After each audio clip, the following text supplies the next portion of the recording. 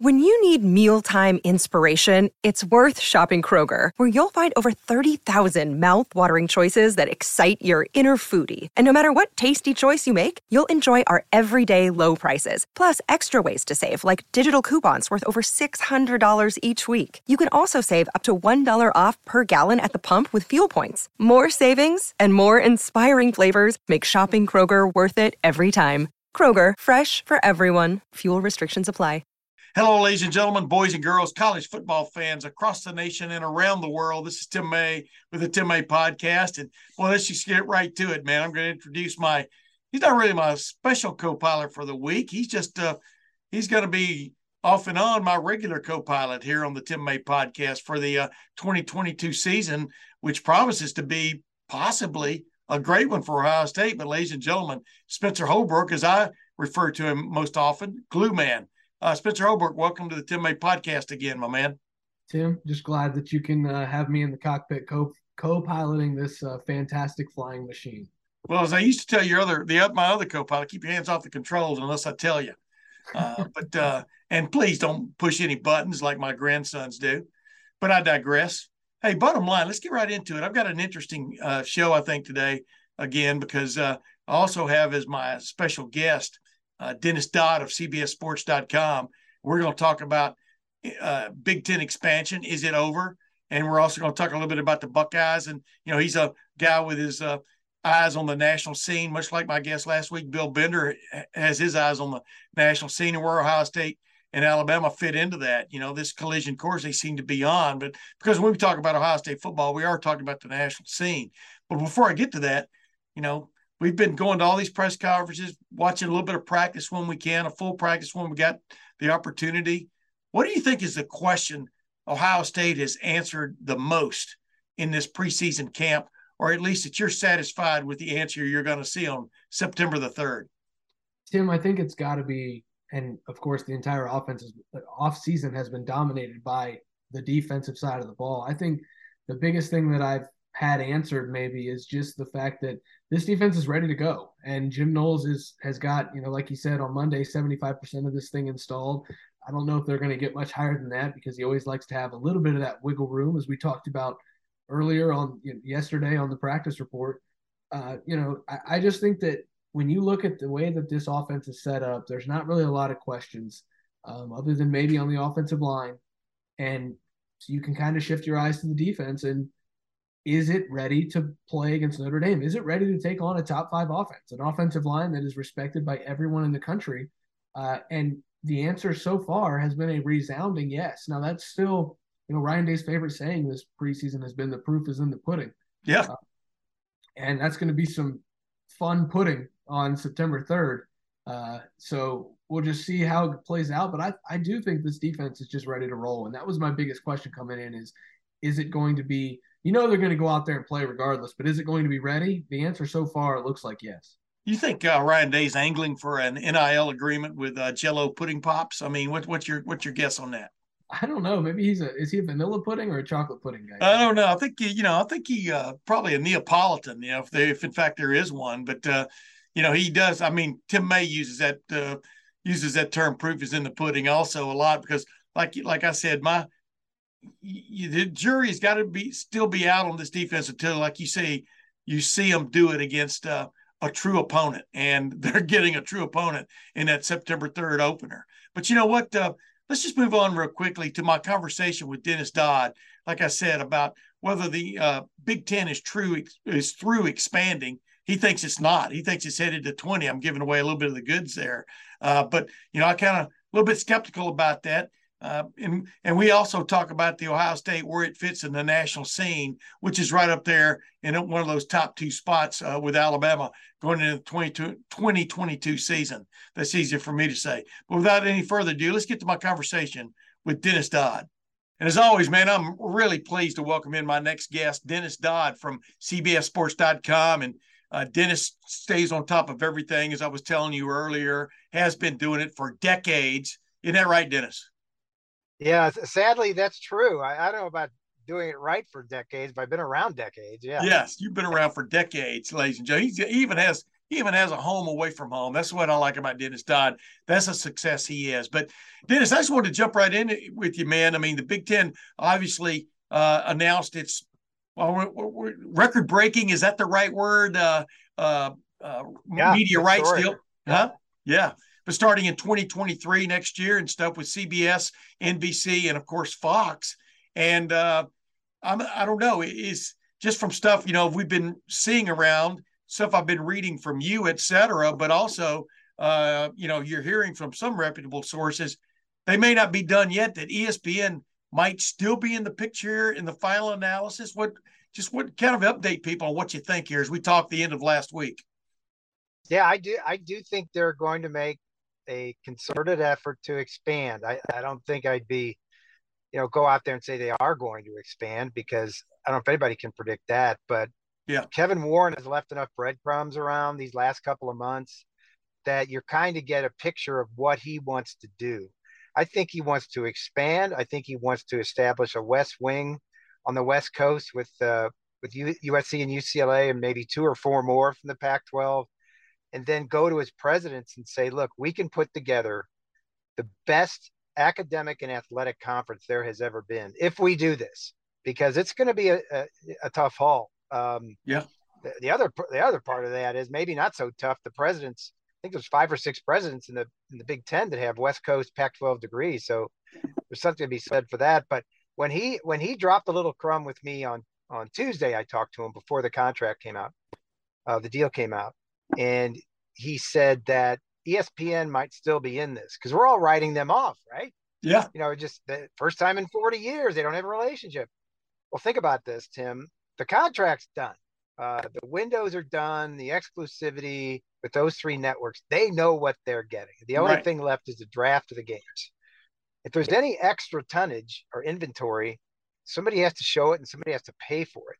And so that would be, ESPN would be that add-on at a discounted price, because I don't think they, obviously they wouldn't have to pay as much as the other rights holders because they're not getting as many games. But even to that point where there was pushback when those 4 schools were first mentioned, Cal, Stanford, Oregon, and Washington, because they didn't bring equal value to a USC or UCLA, which we now know is like $80 million a year. Yeah. Well, that doesn't really matter now. If ESPN's paying for that, everybody's still making money. So yeah. I dare say I think that will happen. Don't hold me to it, but I think that's where this thing is headed. I think it's headed towards a 20-team Big Ten. Yeah. Yeah, I literally don't think things are over. But the flip side of that is, I had reputable people telling me that when this deal that was announced last week was being done, that finally those people that were involved, meaning the networks that were involved, were saying, well, hey, you may add 2 more teams, but this is the pie. This is the pie you're going to get, right? You know what I mean? That was the ultimate size of the pie. So if you had 2 or 4 more, without adding, of course, the biggest plum left on the tree, which is Notre Dame, your slices are going to be smaller from that pie because this is what we can afford. This is what we project, et cetera. That was not taking into account, like you said, a 4th member coming into the deal, which would be ESPN, which could sweeten that pie to a certain extent, which is kind of what we're talking about, right? Yeah, I think those four schools would come in at a discounted rate, because they've been told they don't bring pro rata. Right. And if your choice is between, what may be a crumbling Pac-12 that you're not going to sign a grant of rights for anyway, and the security of the Big Ten at a lower number, a lower payout than the other 16 members, I think I know what I would do. Yeah. And let me say this, there's some historical perspective to this. In 2016, the Big 12 tried to do this. They had a clause in their contract, a composition clause in their contract. The Big 10 apparently has the same sort of clause. Back in 2016, the number with ESPN, or the clause with ESPN, said the Big 12 could expand by, I think, as many as 4 members, maybe more, but they would get, I think the number was $1 billion, $250 million each for the rest of the contract. Didn't matter who they were. Yeah. How about that? And it ended up being basically the 4 that you see now in the Big 12, Cincinnati, Houston, UCF, and what was the 4th? It was those 4 that were basically being considered.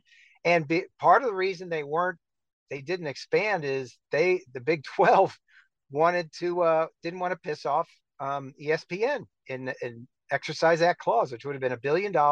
They acted in good faith. Well, look where that got them. Texas and Oklahoma left, and that was that. Yeah. But what I'm trying to determine here, and the Big Ten has it too, these composition clauses, I think they're all boilerplate in all these deals. This is not exclusive to the Big Ten. There's escalator clause. Well, no. If you're a smart lawyer for a conference, you put in there, okay, but wait a minute, if we at any point decide to add teams, here's what it's going to cost, or what has to happen for it to come about. So I don't think that's a huge piece of news for the Big Ten, but there is some historical perspective there. Yeah, there's a certain value in adding inventory. That's what they call it anymore, game inventory to the stockpile. And you're exactly right. It's funny though. I'm going to run the little clip I had later in my podcast here, but I asked Gene Smith about, when you look at all of this, Ohio State is worth so much more on the shelf. You know what I mean? If you want to talk inventory, Ohio State, probably Michigan, Penn State, Michigan State, some of these schools. But if you look at Ohio State's fan base, I did a podcast a couple of weeks ago with Dr. Darren White out of Samford University, just talking about the fan base that Ohio State has, which is the largest in the country, a bona fide fan base. Alabama second, but by almost 2 million people fewer. But the point is, when you're negotiating, why wouldn't Ohio State be worth more? Why wouldn't Ohio State get a bigger share of the pie, than the others? You know what I mean? And like, Gene basically doesn't want to go that route because he went that route as an athletic director at Iowa State when he was in the Big 12 and felt like, they got short shrift. But Ohio State, and Alabama, they are worth more to the league, aren't they? To each league than maybe some of the others. Just what's your thought on that? Yeah, they are, but you have to have a dance partner. Yeah, exactly. They are, but does Ohio State want to go independent and exercise that? No, that doesn't make sense. Despite leaving money on the table for decades, Notre Dame is going to stay independent. But no, you need a dance partner. It's the combination of games. It's not just Ohio State. It's Ohio State, Michigan. It's Ohio State, Michigan State. It's now Ohio State, USC, UCLA. It's Ohio State, Wisconsin, Iowa. That's what gives it the value.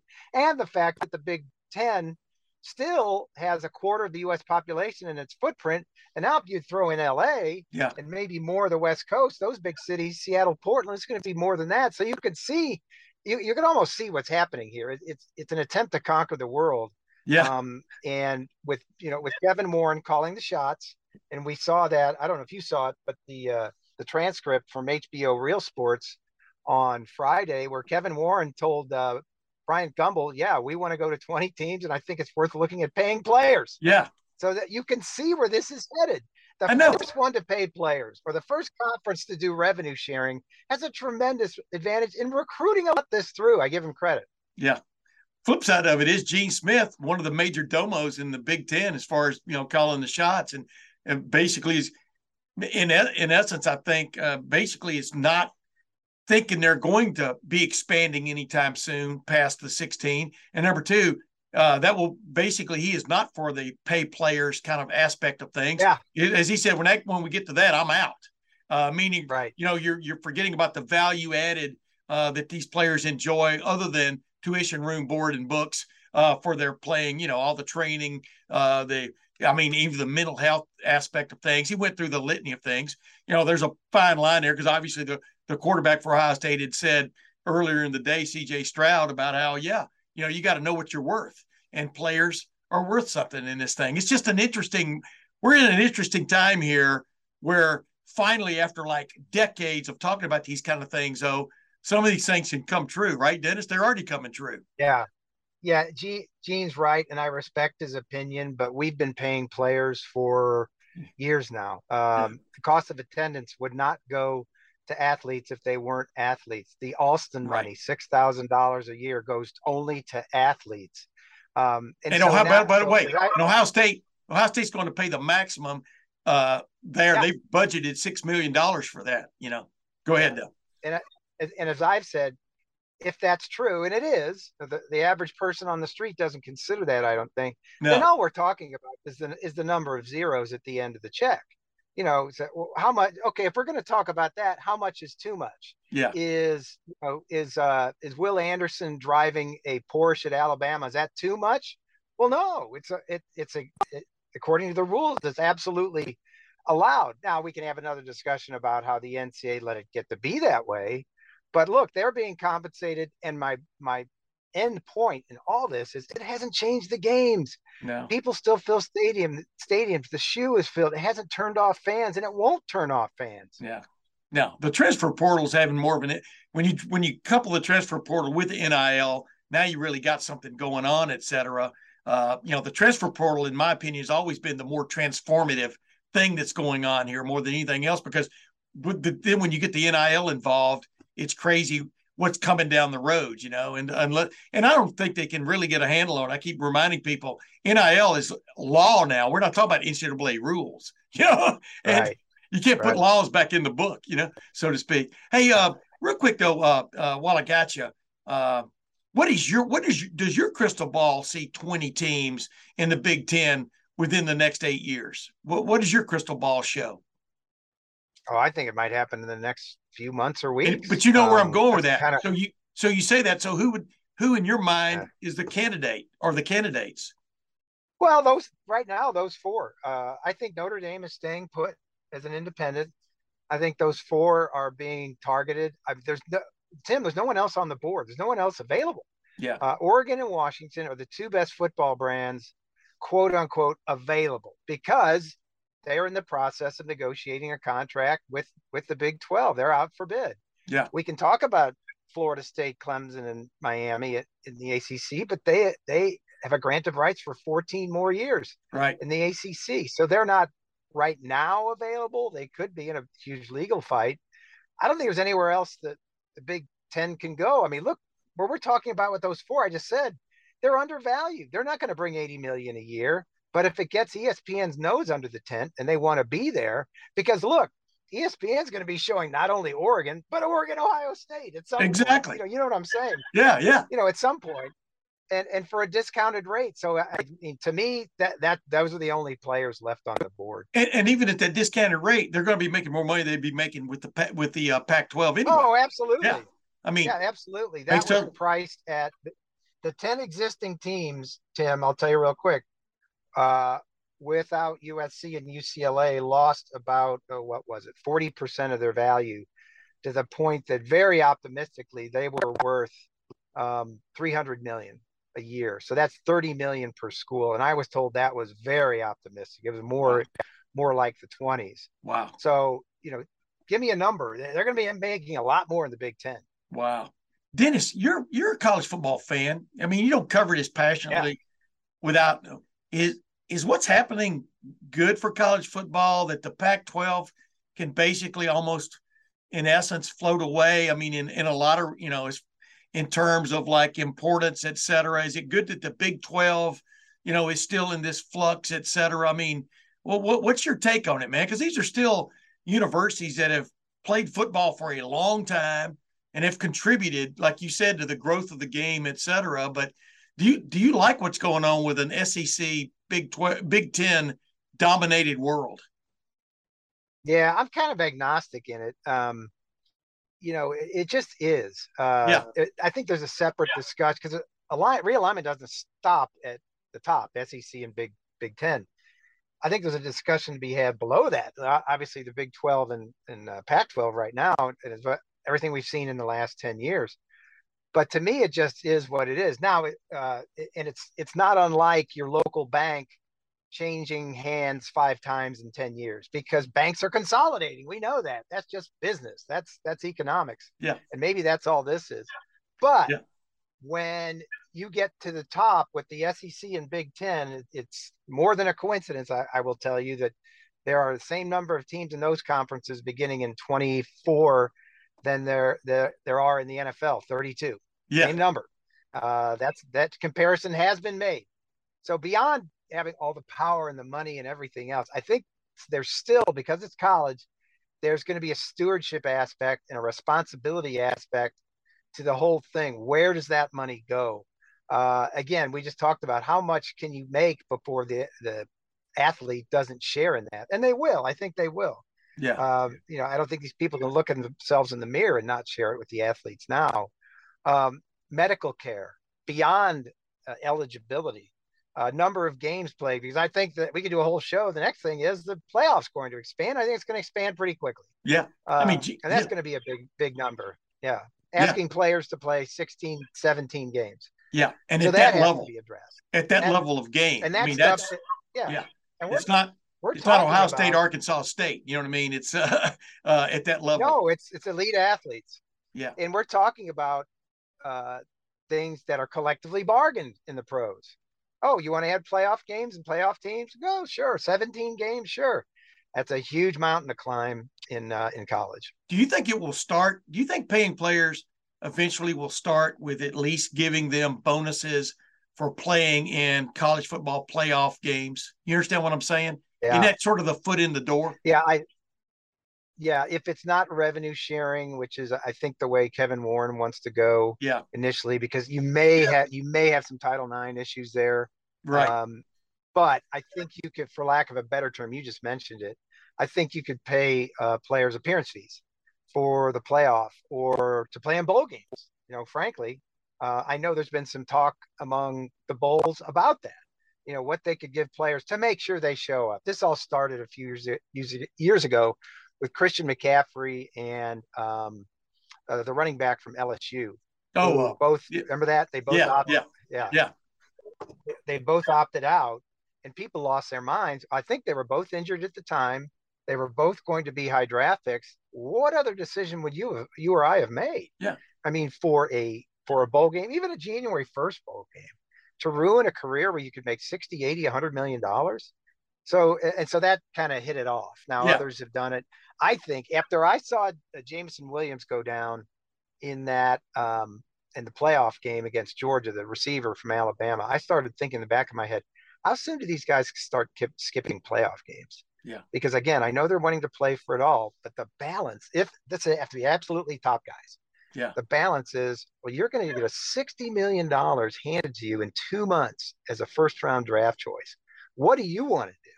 And there's insurance, there's loss of draft value, but that doesn't provide very much. I think that's coming. And then that's why I think you're going to see appearance fees. But when you start skipping games, where do you stop? I mean, because every game's jeopardy. Every time you put the helmet on, it's jeopardy big time. I mean, Ohio State had a running back, Evan Pryor, go down, the second week of practice. I mean, this guy was going to have they were planning stuff for that. You understand what I'm saying there? It's like, Chris Olave and Garrett Wilson skipped the Rose Bowl last year, and Ohio State still had one of the most fantastic games you've ever seen, et cetera. And let's say they paid them $50,000 to play in the Rose Bowl. That wouldn't have gotten them to stay because they were both high first-round draft. No, it wouldn't. I hate to mention the E word, but what gets them on the field? They're employees. Yeah. And I know that's the biggest step and one a lot of people don't want to consider. But if you're an employee, or even if it's collectively bargained, there's still a lot of lawyers that tell me you could collectively bargain stuff like that and they wouldn't be employees. Yeah. But $50,000 isn't going to keep Garrett Wilson or Chris Olave in the Rose Bowl. You're right. Yeah, and you just hit the nail on the head, though, by the way, before I move on to my last couple of questions. The nail on the head is if you start paying these guys, you literally probably have to have them under, quote, contract, end quote. They will be working for you. And number two, that would be a way to get a handle on the transfer portal and things like that. But do we really want NFL light? I mean, do we really, truly, even fans, do we really want that? There's still an innocence, I think, in college that exists, even with everything we have today with NIL. And again, I think that's where this comes. Collective bargaining solves the issue with the transfer portal and NIL. I think you collectively bargain it. I'll give you X in return for this.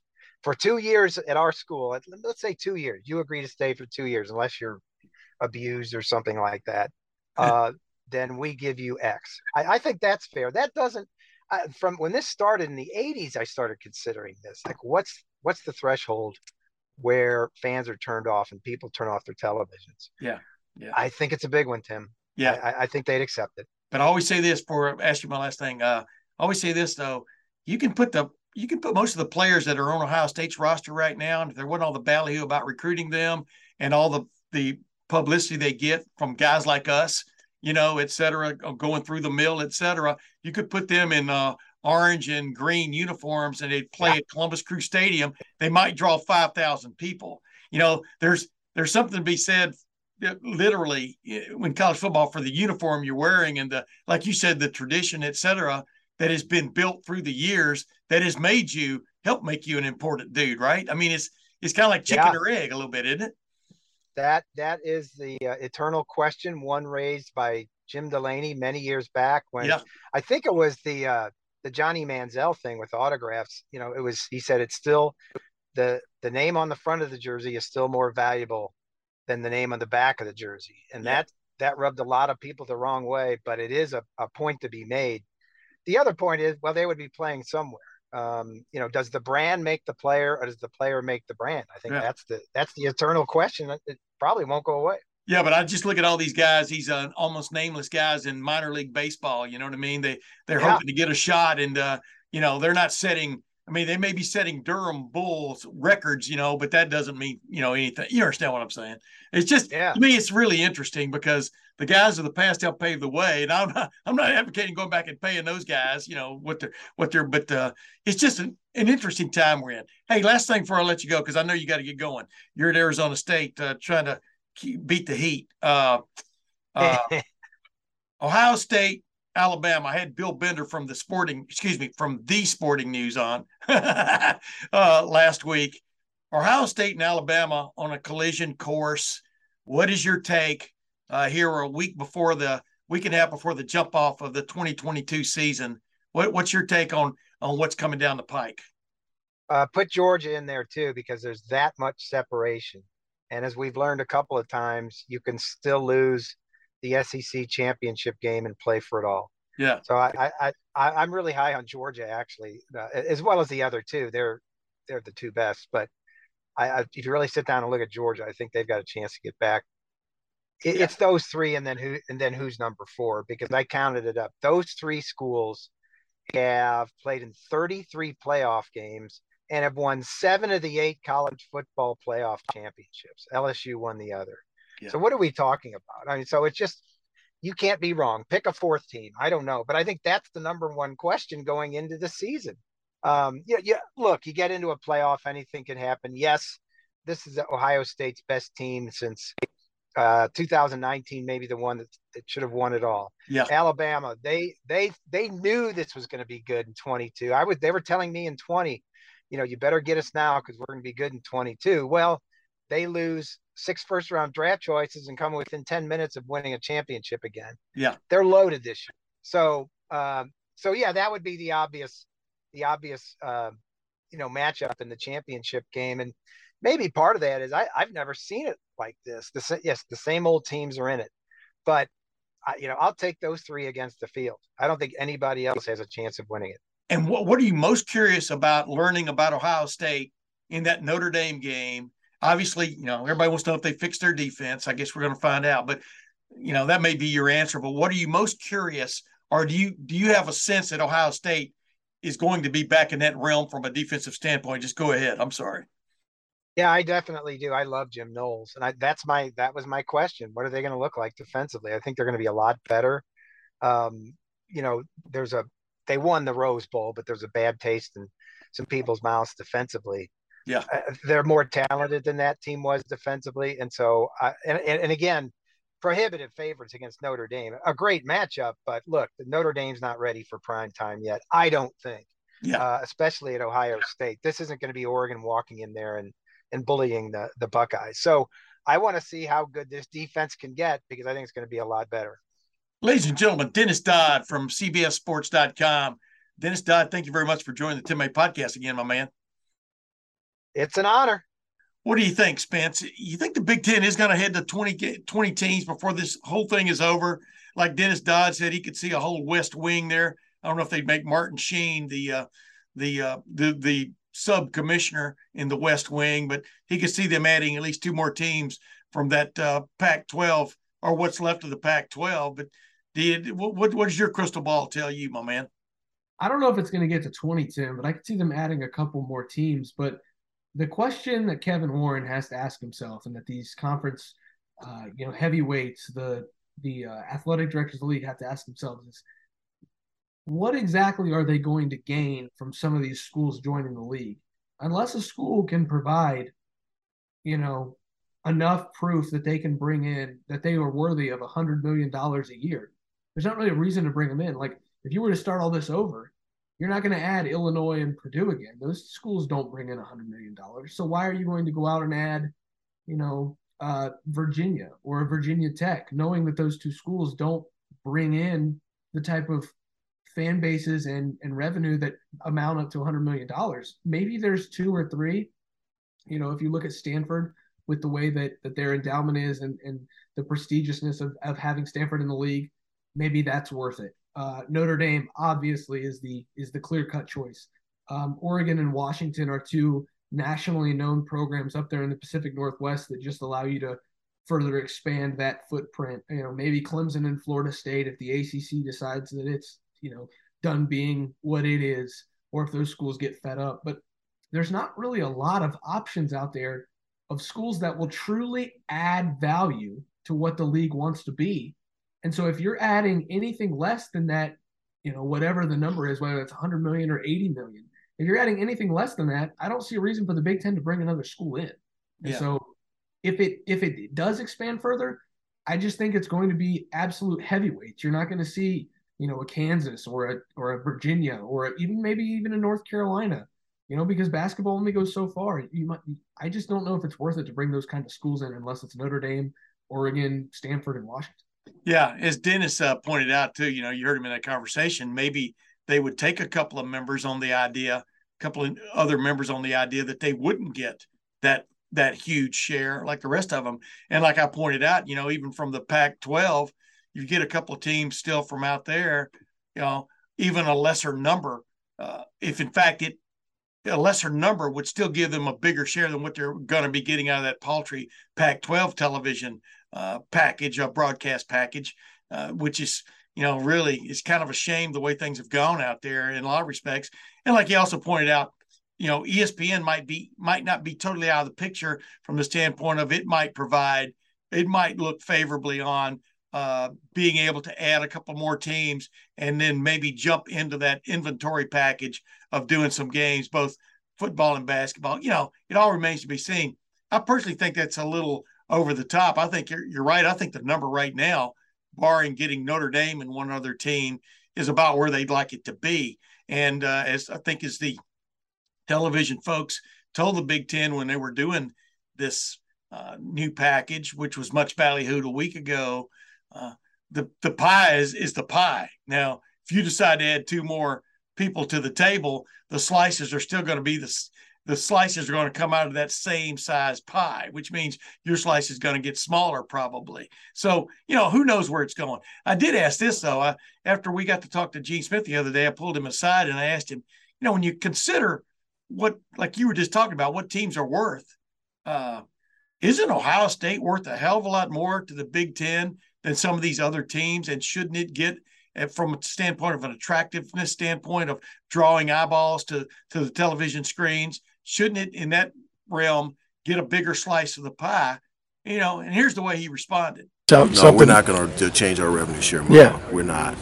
We look at some different things on helping schools manage expenditures better. Yeah, but we're not going to change the revenue model. I mean, we need everyone in the league to be strong, and financial support provides that opportunity. So, yeah. Gene Smith has always been, in my opinion, a good member of the club, meaning he's part about being an equal member in the Big Ten, not throwing his weight around if you don't have to. I'm talking about just his opinions, et cetera.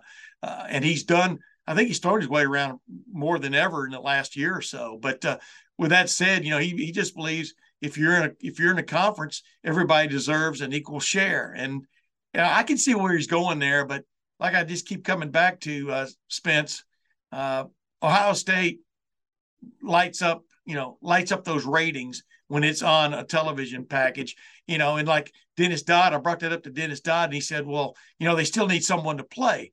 And I go, yeah, but Ohio State versus Purdue has got to get you a bigger number from a rating standpoint than Indiana versus Purdue. You follow my drift? And I don't know where you come down on that. Where do you come down on that? Well, Tim, I heard something, I think it was a couple of years ago now, that I've almost lived by when it comes to conference realignment. There's a lot of folks that want to talk about these super leagues, 35-team super league with the best of the SEC and the best of the Big Ten. Well, I got a news flash for you. If Ohio State and the 7 other best teams in college football are all in an 8-team league, somebody's going 1-7. Yeah. Somebody's got to lose. Oh, yeah. So, I've been reminding people of that all along. You think you want this, but do you really want this? So, if the Penn States and the Michigans and the Oregons of the world are ready to go 5-7 every year, then sure, let's get a 30-team super conference together and just do this thing. But all of that is to say, it's a roundabout way of saying, I don't think Illinois is worth the $80 million, whatever, but they're worth that extra $20 million to take the 9 losses a year when Ohio State and Michigan and Penn, and that's a terrible way to look at it. But these conferences, there's a Vanderbilt in every conference. There's an Illinois and an Indiana in every conference. And yes. So equal revenue sharing kind of just makes up for that. It allows them to, quote, stay competitive while they also take those losses because Ohio State's got a national title to try to win. Yeah. There's a Vanderbilt in every NFL, in every NFL conference also, if you follow my drift. I mean, you know what I mean? It's like there are haves and have-nots, et cetera. I see what you're saying. Hey, I want to move on real quick. Just get to the final question here I wanted to ask you before we get out of here. I asked you a while ago what question got answered in preseason camp to your liking. What's a question Ohio State is still dealing with now, a week and a half before the season opener against Notre Dame, that I don't know, that you still need to see a clear answer to? And obviously you've already said the defense, the proof is going to be in the pudding, but you got a sense that this defense is going to be better than it was a year ago. You just have that sense, right? So what is there a question still lingering in your mind? I think it's more of a broad question, Tim, and I don't mean to beat around the question, but because I know you want hard, fast, journalistic, very good answers here. Opinion. I know who you are, Tim, but I think that my biggest question will not be answered until maybe even a few weeks after September 3rd.